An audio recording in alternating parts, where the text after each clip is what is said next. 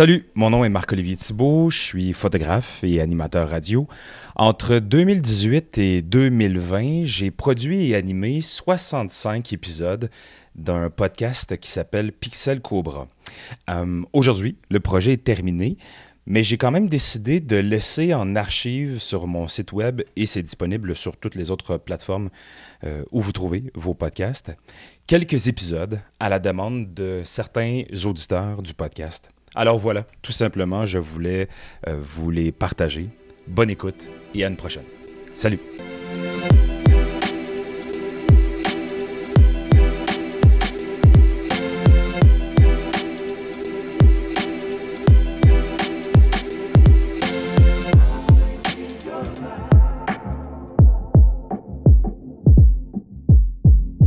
Salut Alexis. Hey, salut Marc. Alexis, tu es vraiment un oiseau rare dans le monde de la photo au Québec, en tout cas, parce que, faut le dire, tu es mannequin, tu es représenté par Folio à Montréal et tu es aussi un très bon photographe. Qu'est-ce qui est arrivé en premier? C'est la photographie ou le mannequinat pour toi? Écoute, of course, le mannequinat, c'est arrivé avant, puis c'est arrivé d'une façon que je m'y attendais pas du tout. En fait, je pense que l'image, puis tout ce qui était cinéma, d'être devant la caméra, derrière la caméra, ça m'attirait énormément quand j'étais jeune. Mais je te dirais que c'est vraiment arrivé d'une façon un peu indirecte. En fait, c'est Folio qui m'ont appelé il y a quelques années. Puis je pense que c'était pour Simons, les magasins Simons, en fait. Puis il m'avait appelé, en fait, pour... écoute, il voulait avoir des castings sauvages. Qu'on appelle, en fait, c'est des mannequins, mais de la vie de tous les jours. Puis c'est ça, en fait. Fait qu'ils m'ont dit, écoute, on a besoin de quelqu'un de ton type, là, avec des barbes, cheveux longs, tatous. Fait que j'ai accepté. Puis écoute, je pense qu'ils m'ont repris comme 3-4 fois pour 3-4 saisons différentes. Puis après ça, je pense que Folio, dans le temps, il était juste comme, écoute, je pense qu'on va te signer, quoi, parce que je pense qu'il y a beaucoup de demandes pour ça. Fait que c'est arrivé un peu indirectement. J'ai jamais poussé pour être devant la caméra, mais je te mentirais de te dire que j'avais pas ça en tête quand j'étais jeune, en fait. Oui, tu as un intérêt carrément pour l'image, pour les coms, même en général. Tu as étudié là-dedans. Ouais, écoute, j'ai étudié encore à l'université parce que, je veux dire, j'ai rencontré, peut-être début vingtaine, fin adolescence, j'ai rencontré Alexandre Champagne, qui est photographe bien connu aujourd'hui. Alexandre faisait de l'impro quand je l'ai rencontré, puis j'avais aussi rencontré Jonathan Roberge. C'était-tu à l'époque de Contre de gars, quoi? Ouais, exact, mais Okay. Je pense que c'était un peu avant ça, mais j'ai vraiment rencontré les gars. En fait, excuse-moi, j'ai rencontré Jonathan Roberge avant parce que on a travaillé dans une compagnie de construction. Ça, c'est très drôle quand même. On a travaillé ensemble dans une compagnie de construction, puis Jonathan Roberge, je me rappelle qu'il me faisait incroyablement rire. Ça me faisait capoter. Ce gars-là, en fait, c'est un humoriste aussi. Là. Puis c'est ça, puis à un moment donné, je me rappelle que Jonathan m'avait dit, écoute, viens voir l'impro. Je pense que c'était un dimanche, un lundi soir à Repentigny, à l'aréna de Repentigny. Puis je pense que quelques temps après, j'ai rencontré Alexandre Champagne qui faisait de l'impro là aussi. Puis en fait, je pense que c'est vraiment Alex qui m'a initié à la photo. Fait que le premier shoot que j'étais devant la caméra, pas d'expérience, c'est dans un loft au Vieux-Montréal avec Alex. Puis c'est vraiment là que ça m'a initié. Puis après, je pense qu'il y a d'autres photographes qui ont vu. Fait que c'est comme ça que ça a commencé. Mais je te dirais que toute mon enfance, mon adolescence, j'étais quelqu'un de très timide, pas tant de confiance en moi. J'avais beaucoup de la misère à rentrer en contact avec les gens. Mais justement, par courriel, quand on échangeait pour préparer l'entrevue d'aujourd'hui, notre rencontre d'aujourd'hui, tu m'as dit par courriel, tout ce que je fais aujourd'hui, autant le mannequinat que l'acting, la photographie, bref, tout ce qui est derrière ou devant la caméra, je n'aurais jamais pensé faire ça plus jeune. Pourquoi? Écoute, je te répondrai à ça, c'est pas mal, je te dirais.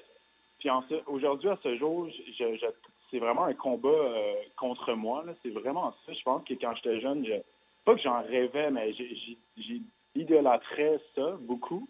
J'adorais pour moi, je trouvais ça complètement insane de voir qu'on pouvait créer des films et qu'on pouvait y croire. Tu sais. Je pense que très jeune, j'ai réalisé en fait que n'importe quel film que tu regardes, n'importe quel photoshoot que tu vois dans les magazines, c'est tout un setup, il y a une grosse équipe derrière ça, puis je veux dire, ça donne ça peut dégager des émotions, puis ça peut être porteur d'un message incroyable si on pense au film, par exemple. Mm-hmm. Fait que c'est un peu ça. Écoute, je pense que j'aimais vraiment beaucoup ça. Je me suis complètement... en fait, moi, c'était un peu un moyen pour moi de m'évader. Parce que tu as grandi dans une Euh, famille où c'était pas super, où c'était quand même difficile, tu me disais? mais écoute, c'est pas que c'était difficile, mais c'est que j'ai grandi en banlieue de Montréal, puis tu sais, en fait, je pense que tout ce que je fais aujourd'hui, je reviens tout le temps à ça. Tu sais, ça a vraiment été, je le sais que la photo, je le sais que les films, par exemple, le cinéma, c'est vraiment un moyen pour moi de m'évader. Tu sais, on choisit souvent pas avec les gens avec qui on grandit. Tu sais, c'est souvent les voisins, les trucs. Puis là, tu grandis avec eux. Puis pour moi, des années plus tard, j'ai réalisé que peut-être que j'étais pas bien entouré. J'ai grandi malheureusement ou heureusement pour le dénouement de la chose.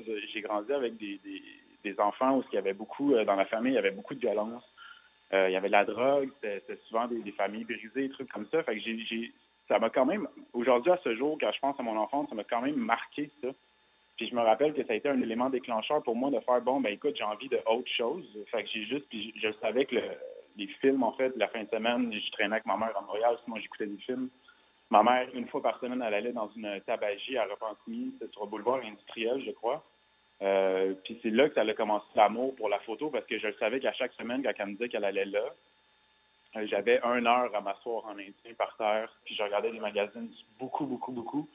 J'en revenais tout le temps aux magazines de mode, tout ce qui était du Alexander McQueen, du Vivienne Westwood. C'était des designers que j'admirais beaucoup parce qu'en fait, on dirait que c'était tout ce qui créait dans la mode, c'était un peu les photoshoots qui étaient avec ça. Pour moi, c'était très fantaisiste. C'était très pour moi, ça rentrait quasiment dans des films de Walt Disney, les personnages qu'on pouvait voir là-dedans. Fait que c'est vraiment là que ça a commencé. Mais je te dirais que mon enfance, ma famille était correcte. On n'a jamais manqué d'argent. Ben, mon père vient du Portugal, ma mère vient du Chili. Ils ont tout fait pour qu'on aille. On n'a pas manqué d'argent, mais je te dirais qu'on avait quand même un budget serré. Mais mon entourage à moi, c'était autre chose. J'ai grandi là-dedans, puis je pense que, comme je te dis, ça a vraiment été un élément déclencheur pour moi. Ouais. J'imagine aussi parce que tu me parlais que tu as été pendant ces jeunes années-là, puis en plus, Dieu sait qu'à l'enfance, les enfants, c'est super ingrat, là. Mais tu me disais Ouais. que pendant plusieurs années, tu avais été l'enfant intimidé dans la classe. Est-ce que tu penses que d'avoir vécu ça comme être humain étant jeune, c'est pour ça Mhm. qu'aujourd'hui, t'es devenu quelqu'un de fondamental. En tout cas, à tout le moins, tu m'as l'air de quelqu'un de fondamentalement bon, avec beaucoup d'empathie pour l'être humain. Mhm. Mais écoute, oui, en fait, c'est ça. Puis tu sais, aujourd'hui, c'est pas que c'est con, mais je veux dire, l'idée que je fais de la photo, que je suis devant la caméra, je sais que j'ai accepté tous ces contrats-là. J'ai accepté de faire ça, oui, parce qu'il y avait une certaine forme de que j'aimais ça, mais en fait, aussi parce que je voulais combattre ça. J'avais envie j'avais envie d'être autre chose, plus vieux, de pas avoir à stresser. Puis je te dis, là, quand j'étais jeune, j'avais de la misère à rentrer en contact avec des gens. Les gens me parlaient, je bégayais, j'avais les mains moites, j'avais des sueurs froides dans le dos. C'était vraiment quelque chose. Mes oraux au primaire, quand je faisais mes oraux devant la classe, je dormais pas la veille, j'avais mal au ventre, j'arrivais en avant de la classe, ça m'est arrivé plusieurs fois de pleurer devant les enfants. Puis là, tu sais, je veux dire, je pense que ça, au final, aujourd'hui, ça a vraiment été encore, comme je te dis, je me répète, là, mais ça a vraiment été ça qu'aujourd'hui, à chaque fois que j'ai la chance de faire une audition, la chance de faire un rôle, puis que ça soit devant la caméra pour du film ou court-métrage ou des séries télé ou que ça soit aussi pour juste des shoots, pour moi, c'est une manière de combattre ça. Puis aujourd'hui, je te dirais que je suis arrivé, ça fait pas longtemps, là, ça fait, je te dirais, peut-être 2, 3 ans que je le sais que maintenant je le fais, puis j'ai réussi à vaincre ça. Mais c'était vraiment une nécessité pour moi au début de. Je sais que j'ai accepté de faire ça pour ça aussi. Ça. Ouais. Puis de te retrouver aussi devant la caméra, j'imagine que c'est un gage aussi de. Pour toi, ça te fait du bien, quelque chose de. C'est bon pour la confiance, toi qui, pendant longtemps, devant le public, étais très timide. Oui, mais en même temps, je te dirais que je te mentirais de te dire que je suis pas stressé à chaque fois que je fais des auditions. Oui. L'année passée, j'ai en fait de plus 1 an et demi aussi, en dehors de l'agence de mannequinat. J'ai accepté de jouer un rôle pour une télésérie, une web-série, excuse, sur tout.tv avec Chloé Robichaud, Oui. qui réalisait, c'était Féminin, la deuxième saison. C'était une petite affaire, là. Je pense que j'apparaissais un 10-15 secondes. J'avais 5 lignes à retenir, mais je te dirais que ça a été l'élément déclencheur que j'ai rencontré un agent avec l'agence Jasmin Robitaille. Puis lui, j'ai juste montré tout ce que j'ai fait parce que j'avais fait des petites apparitions à droite et à gauche depuis début vingtaine aussi. Puis là, j'ai juste fait ça. Finalement, ça a super bien été. Mais tu sais, en fait, j'ai envoyé tout ça à Jocelyn. Puis Jocelyn m'a dit, écoute, moi, je te prends. Il dit, tourne-toi un démo. Une démo, puis il dit, on lance ça pour 2018. Fait que quand il m'a donné le go, en fait, j'ai rencontré une équipe. J'ai vraiment trouvé tout le monde, des acteurs, actrices, des OP, toute l'équipe de tournage. Puis j'ai écrit des scènes. parce que j'avais envie de jouer autre chose. C'est qu'est-ce que j'avais fait peut-être avec Folio pour les contrats que j'avais faits. J'étais un peu tanné de jouer au beau gars. Fait que j'ai décidé d'y aller ailleurs, en fait, avec la démo que j'ai faite. Fait que c'est un peu ça. Cool. Écoute, ouais, vraiment. Cool, cool. On va revenir à ton statut donc de photographe. Comment tu as appris, toi? Est-ce que c'est avec des lectures? Tu as regardé des tutoriels? Bien sûr, il y a ton mentor. Là. Je ne sais pas si c'est le bon terme, là, mais Alexandre Champagne. Mais comment tu as appris? As-tu fait des lectures, essais-erreurs? Écoute, comme j'ai gradué il y a 4 ans. Ça va faire bientôt 5 à la fin de l'année. J'ai gradué de l'université en communication. Tout ce que j'ai fait depuis, j'ai jamais eu à sortir mon diplôme. J'ai jamais eu à dire que j'étais à l'université. Je suis vraiment le gars typique do it yourself. J'écoute des tutoriels, je vais voir sur YouTube, je lis des blogs, j'essaie de voir, je me suis acheté un appareil, je louais des appareils chez Lozo à Montréal. Puis vraiment, j'avais des contrats, je prenais les appareils. Il y a des livres qui existent, c'est en fait n'importe quel domaine, mais je pense qu'il y avait un livre, c'était la photographie pour les nuls. Ouais. Puis je me rappelle, c'était pas ce livre-là, mais j'ai lu un livre similaire en anglais que j'avais acheté il y a peut-être 3-4 ans. Mais j'en faisais déjà avec mon téléphone. Puis en fait, c'est ça. Fait que j'ai juste commencé à y aller comme ça. Je te dirais que dans la dernière année, en fait, Alex, l'année passée, il a pris un studio dans Hochelaga. C'est où qu'on fait les contrats maintenant. Ouais, tu es le gérant de l'endroit, là, c'est ça? Tu es le gérant du studio. Mais écoute, j'essaie de gérer les courriels, j'essaie d'aider Alex du mieux que je peux parce qu'il y a quand même vraiment beaucoup de demandes pour Alex, là. Puis en fait, Alex, il me demandait de l'assister sur des shoots, sur des séances photos. Fait que moi, j'ai juste accepté parce que j'avais jamais vraiment shooté en studio non plus. Fait que j'ai vraiment pris toute l'année passée pour regarder ce qu'il faisait. Puis j'ai demandé à Alex aussi qui me montre le plus possible comment faire. Fait que c'est vraiment ça. Je te dirais qu'Alexandre Champagne est là pour une grosse partie de ce que je fais aujourd'hui aussi, là. Je pense que c'est lui qui m'a donné l'extra push, si je peux dire, là, l'année passée. Fait que c'est pas mal ça. Je te dirais que c'est autodidacte, mais non, j'ai pas étudié en photo plus qu'il faut, mais je te dirais que je consomme de la photo là, depuis que je feuille des magazines, quand je te racontais tout à l'heure. Ouais. J'ai jamais arrêté de consommer de la photo. J'ai encore un espèce de blog Tumblr qu'on appelait. Là. Je ne sais même pas si ça existe encore. Là. Oui, ça existe encore. Ça existe encore, mais j'en ai un, mais dans le sens, je ne sais pas si les gens consomment ça encore aujourd'hui. Moi, j'avais commencé ça, je te dirais, début cégep. Puis à ce jour, aujourd'hui, c'est mon mood board. Je l'actualise beaucoup, je suis beaucoup de blogs. À chaque jour, je consomme vraiment, vraiment, vraiment beaucoup de visuels. Ouais. Puis là, excuse-moi, vas-y, continue, Alexis, excuse-moi. Non, mais écoute, je vais finir. OK, c'est bon. Ce que je voulais dire, c'est... Excuse-moi. Pour l'instant, ta photographie, en tout cas, moi, quand je la reçois, je suis abonné à ton compte Instagram, je suis allé voir les pages, Facebook, entre autres, la tienne. Puis, quand on regarde ta photographie, c'est très direct. C'est très frontal, c'est très simple, c'est épuré. Il y a la beauté toute simple du mannequin qui est devant toi. Est-ce que c'est conscient, ce style-là, de faire quelque chose de très simple, très épuré, très léché aussi, là, parce que, je veux dire, il y a vraiment une beauté naturelle là-dedans, là? Écoute, j'écoute ce que tu dis en ce moment parce que, puis en fait, j'ai beaucoup de feedback depuis que j'ai commencé officiellement, je te dirais, au mois de mai passé. Les gens ils disent qu'il y a une signature visuelle déjà à ce que je fais, puis moi, je trouve pas. J'ai aucune idée, en fait, de ce que je fais. Pas de ce que je fais, mais j'ai aucune idée de ce que je cherche quand je photographie quelqu'un. C'est vraiment ça. C'est quand la personne est devant moi. Je sais que, oui, je choisis les faces que je prends en photo. Parce que selon moi, il y a quelque chose d'unique, il y a quelque chose d'intéressant. Mais en même temps, je ne sais pas ce que je cherche. Fait que c'est vraiment de la création. On fait ça à deux. Puis chaque personne que je photographie, je leur dis, je suis comme, écoute, si t'es carte blanche avec moi, si tu te laisses guider par ce que je te dis, fais-moi confiance, je vais te sortir de quoi à la hauteur de ce que toi tu vas aimer, puis moi, je vais être satisfait aussi, mais je sais pas ce que je cherche. Puis je trouve ça intéressant ce que tu dis, que c'est vraiment direct, que c'est des regards, parce que on dirait inconsciemment, c'est un peu ça que j'essaie de capter, de capturer sur les photos. C'est l'espèce de regard pour moi, la personne qui est devant moi, d'essayer de faire, bon, ben écoute, c'est cette photo-là parmi les dizaines que j'ai pris, que pour moi, c'est ce regard-là qui a un impact quand on regarde la photo.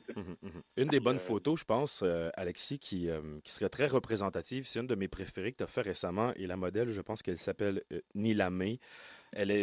C'est carré, elle est droite, elle regarde directement l'objectif, ses yeux sont extrêmement brillants. Comment tu as fait cette photo?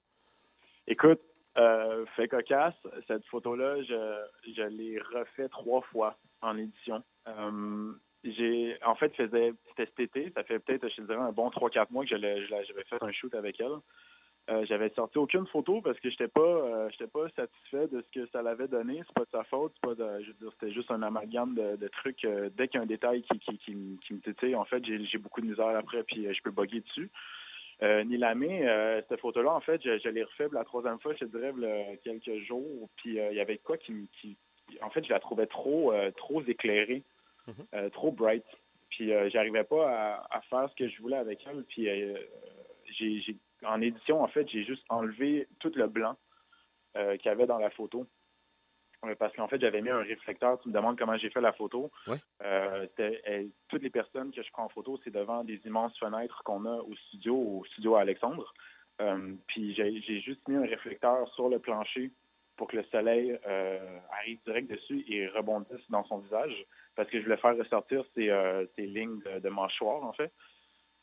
Parce que, tu sais, oui, elle a des beaux yeux, mais en fait, je pense que Nilamé, elle a un visage très, très, très sculpté au couteau, là, puis c'est ça que je voulais faire ressortir. Fait que c'est vraiment ça, c'était juste avec un backdrop noir, foam core, des gros cartons reflétants sur les côtés. Je contrôle la lumière qui arrivait sur son visage, puis l'idée que tout est éclairé à partir du bas, c'est vraiment ça. Ça a été un réflecteur sur le plancher. Qui a tout amené la lumière sur son visage, en fait. Mhm. Mais sinon, mettons que j'ai besoin de tes conseils, Alexis, OK? Je veux faire des photos, des portraits comme toi, OK? Avec, comme je te disais tout à l'heure, quelque chose de très direct, avec une lumière qui est très douce, d'ailleurs. Tu maîtrises vraiment bien ta lumière, qui diffuse égale, avec un fond très uni. Comment tu montes tes trucs en studio? Comment tu aimes travailler avec une lumière, 2 lumières? Ben, écoute, le studio est 4000 pieds carrés. Et... C'est le dernier étage de... En fait, si tu vas aller voir sur mon Instagram ou sur l'Instagram à Alexandre Champagne, il y a probablement des photos. C'est énorme. C'est vraiment un immense studio. Puis, il y a seulement un côté sur 4 côtés qu'on ne voit pas la ville de Montréal. Donc, du matin, je te dirais, présentement jusqu'à 4h30, il y a du soleil partout, non-stop. Fait que en fait, ça commence, j'arrive au studio et si la journée, il fait gris, dehors, il n'y a pas de soleil, pour moi, c'est l'idéal parce que la lumière naturelle, elle est uniforme. S'il fait soleil, ben là, ça se peut que je déplace tout mon matériel plusieurs fois parce que le soleil change beaucoup de place, les rayons, des fois, sont forts, il y a des nuages et tout. Fait que l'idéal, comme je te dis, c'est d'avoir une lumière naturelle grisâtre. Mais sinon, la journée que j'ai shooté Nilamé, en fait, c'est que je suis arrivé là puis il y avait des gros rayons. Je pense que ça m'a pris quelques fois à déplacer tout mon setup. Puis, comme je te dis, c'est vraiment sur le vif, là, c'est vraiment on the spot, comme on dit en bon français, que je décide en fait ce que je fais. Mais c'est vraiment de la création. Tu pourrais demander à n'importe qui que j'ai pris en photo. J'ai récemment Jonathan Roberge, que je parlais plus tôt, qui m'a écrit cette semaine pour que je le prenne en photo dans les prochains jours. Mais je lui ai dit, il m'a demandé, t'as-tu un mood board, t'as-tu des idées en tête? J'ai tout le temps des idées en tête, j'ai tout le temps mes références de la photo que je consomme au jour le jour, mais dans le sens que ça va vraiment se décider sur le spot, vraiment qu'est-ce que je vais faire avec lui. Ça se peut que j'ai un backdrop, ça se peut que j'en ai pas, ça se peut que je le fasse sur fond blanc, sur fond gris, sur fond noir. Je suis pas un fan de couleurs plus qu'il faut, là. Je pense que mon photographe préféré, en fait, c'est Peter Lindbergh. J'aime quand même le noir et blanc. Je m'attendais pas, quand j'ai commencé à faire de la photo là, au mois de mai passé, je voulais juste faire du noir et blanc. Et finalement, ben les premières photos que j'ai faites de Mélisane, ils ont sorti en couleur, puis finalement, j'aimais ça. Fait que, ouais, écoute, non, les conseils que j'aurais à te donner, c'était ça ta question. Écoute, Mais c'était clair, hein? Tu sais que de la façon que tu l'as présenté, c'était parfait. C'était excellent. C'est vraiment y aller avec ton instinct aussi. Tu sais, je pense qu'un photographe qui s'écoute beaucoup, tu sais, je veux dire, je pense que si toi tu fais de la photo, en autant que tu te respectes puis tu fais ce que toi tu aimes, c'est un peu cheesy, c'est un peu quétaine à dire, mais je pense, surtout aujourd'hui avec Instagram, on est vraiment beaucoup, on est bombardé d'images à chaque jour. Là. C'est incroyable, hallucinant en fait la quantité de photos qu'on peut voir. Puis tu sais, comme dans n'importe quoi, je pense qu'il y a des grosses tendances, il y a des tendances fortes. Puis tu sais, moi je trouve ça poche. Puis c'est pour rien enlever aux autres photographes. Je respecte tous les genres de photos qui se font, puis des photographes qui sont là.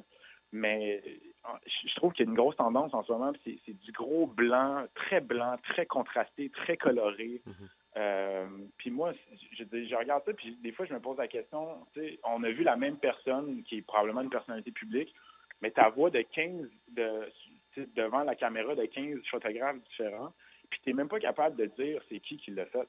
Tout le monde fait un peu le même genre, parce que j'ai l'impression que les gens n'ont pas la deuxième réflexion de faire, est-ce que je fais ce genre de photo-là parce que moi j'aime ça ou parce que je le sais que ça va avoir des likes ou que ça va avoir de la visibilité ou que ça, c'est un peu ça. Fait que moi, ce que j'aurais à dire, c'est moi je m'écoute en fait. C'est vraiment moi avec la photo que j'ai devant moi, avec la personne que j'ai devant moi quand j'édite après, c'est vraiment qu'est-ce que moi j'ai envie pour la photo.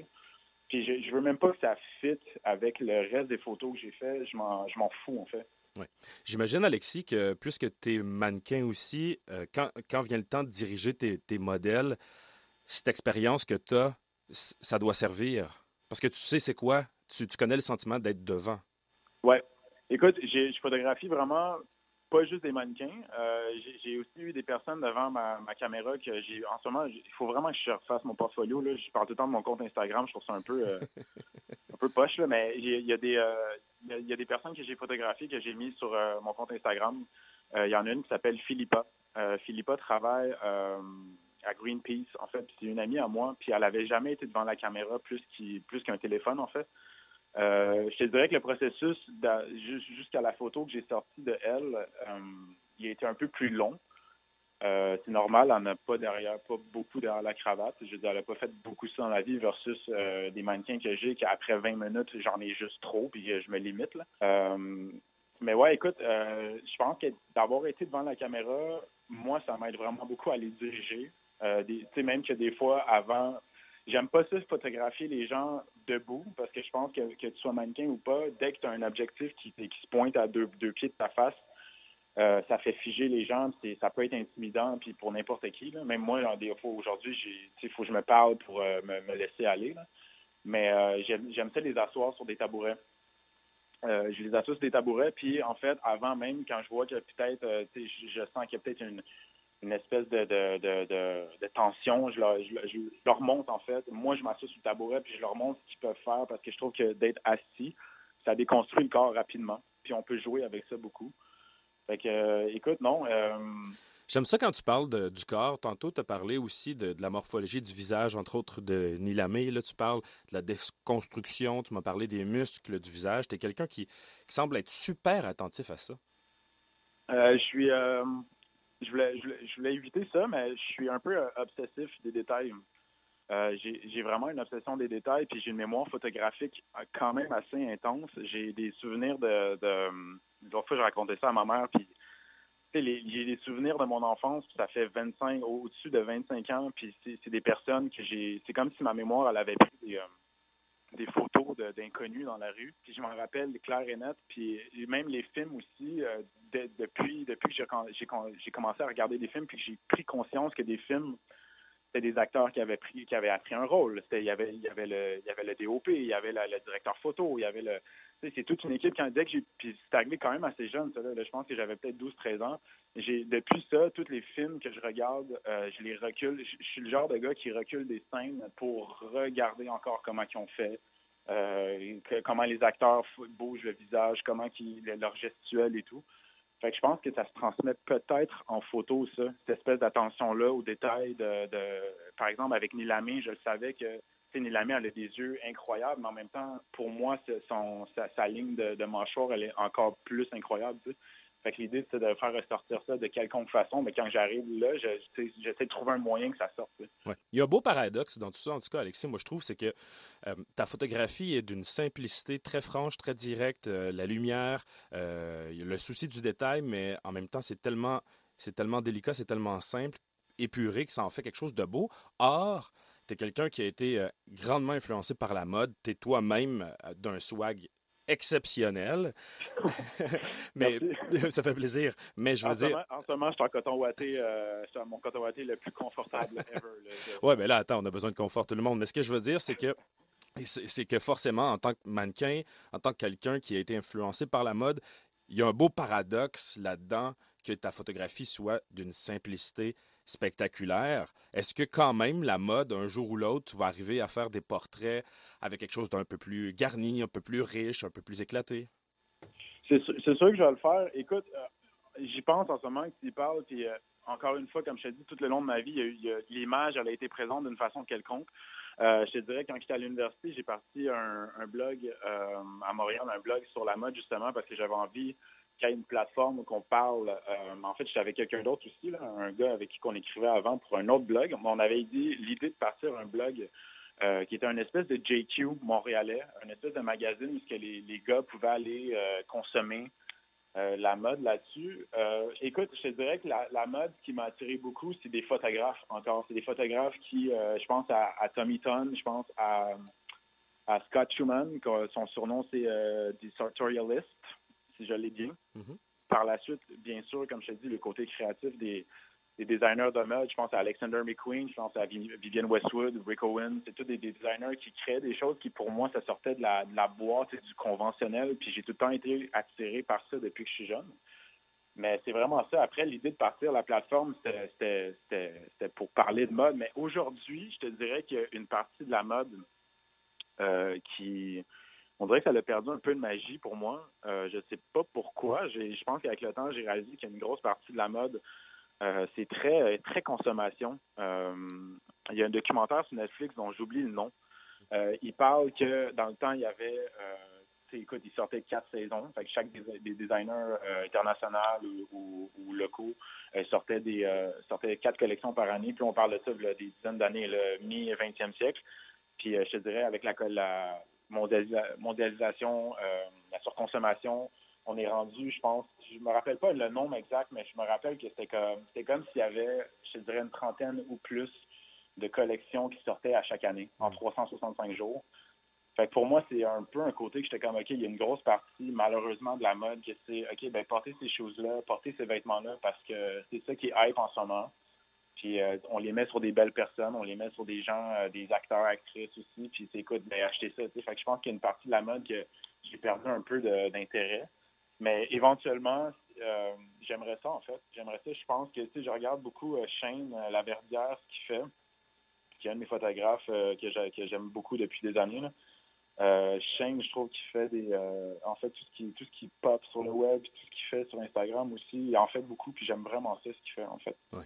Je suis content que tu me parles de ton barbier puis de tout ça, parce qu'il y a un côté de toi aussi qui est très intéressant, c'est que tu es un entrepreneur en soi, je veux dire, autant avec la gestion du studio, avec avec ton barbier que tu as fondé, tu es maintenant travailleur autonome comme photographe.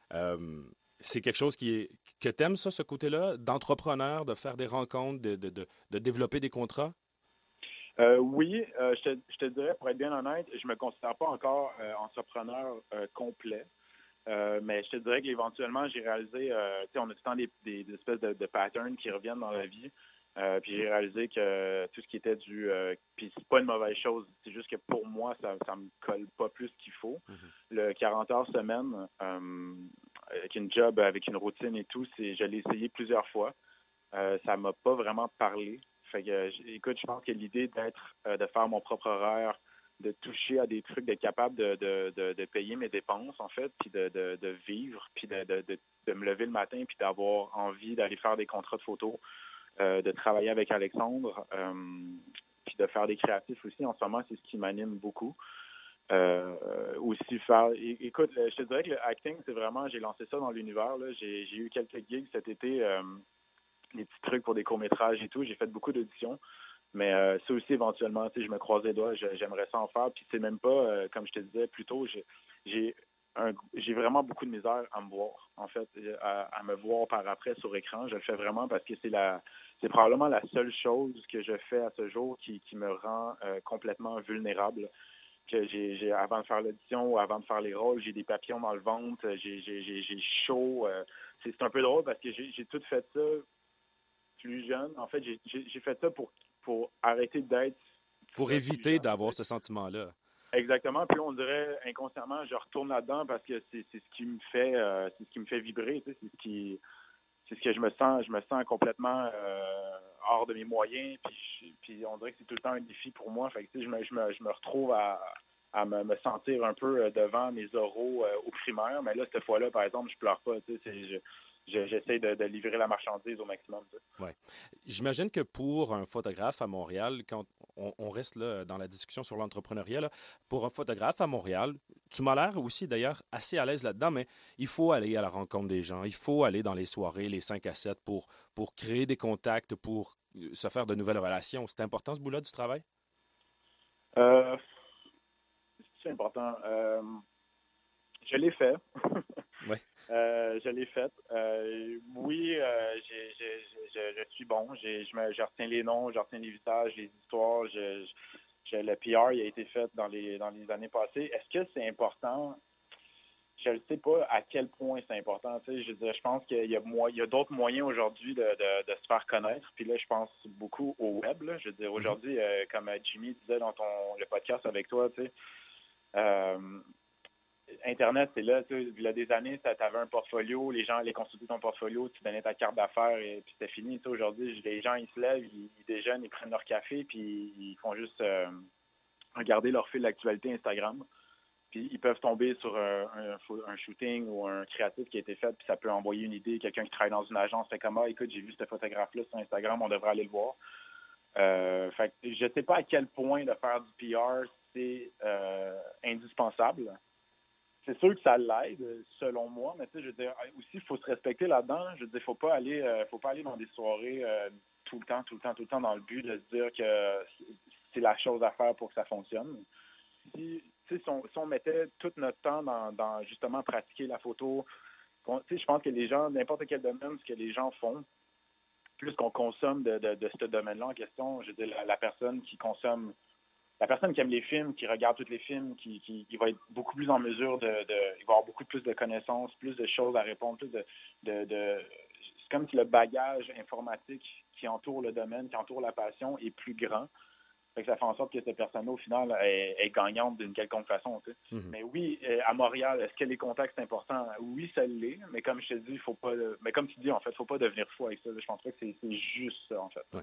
Comment on peut faire pour voir ton travail, Alexis? Donc, on vient d'en parler brièvement, mais j'imagine, bon, Instagram, le web, si on veut te suivre, par où on va? Écoute, en ce moment, c'est pas mal juste Instagram. C'est vraiment désolant. En ce moment, j'ai quelques contrats qui s'en viennent pour début décembre. J'ai des créatifs aussi. Je vais tout mettre mes trucs là-dessus parce que en ce moment, mon Instagram, c'est pas mal mon CV, je te dirais. Là. Sinon, il y a alexisgr.com. Le GR, by the way, c'est mes initiales de nom de famille. Oui. J'étais juste tanné de dire mes noms de famille, de les répéter. C'est l'histoire de ma vie aussi. Oui, j'imagine. Tous les sports que j'ai fait, même à la graduation à l'université, avant que je monte sur l'espèce de stage, aller voir la rectrice qui me donne mon diplôme. Je l'ai soufflé 2 fois au gars, puis le gars, il l'a scrappé devant tout le monde. Fait que c'est ça, alexisgr.com.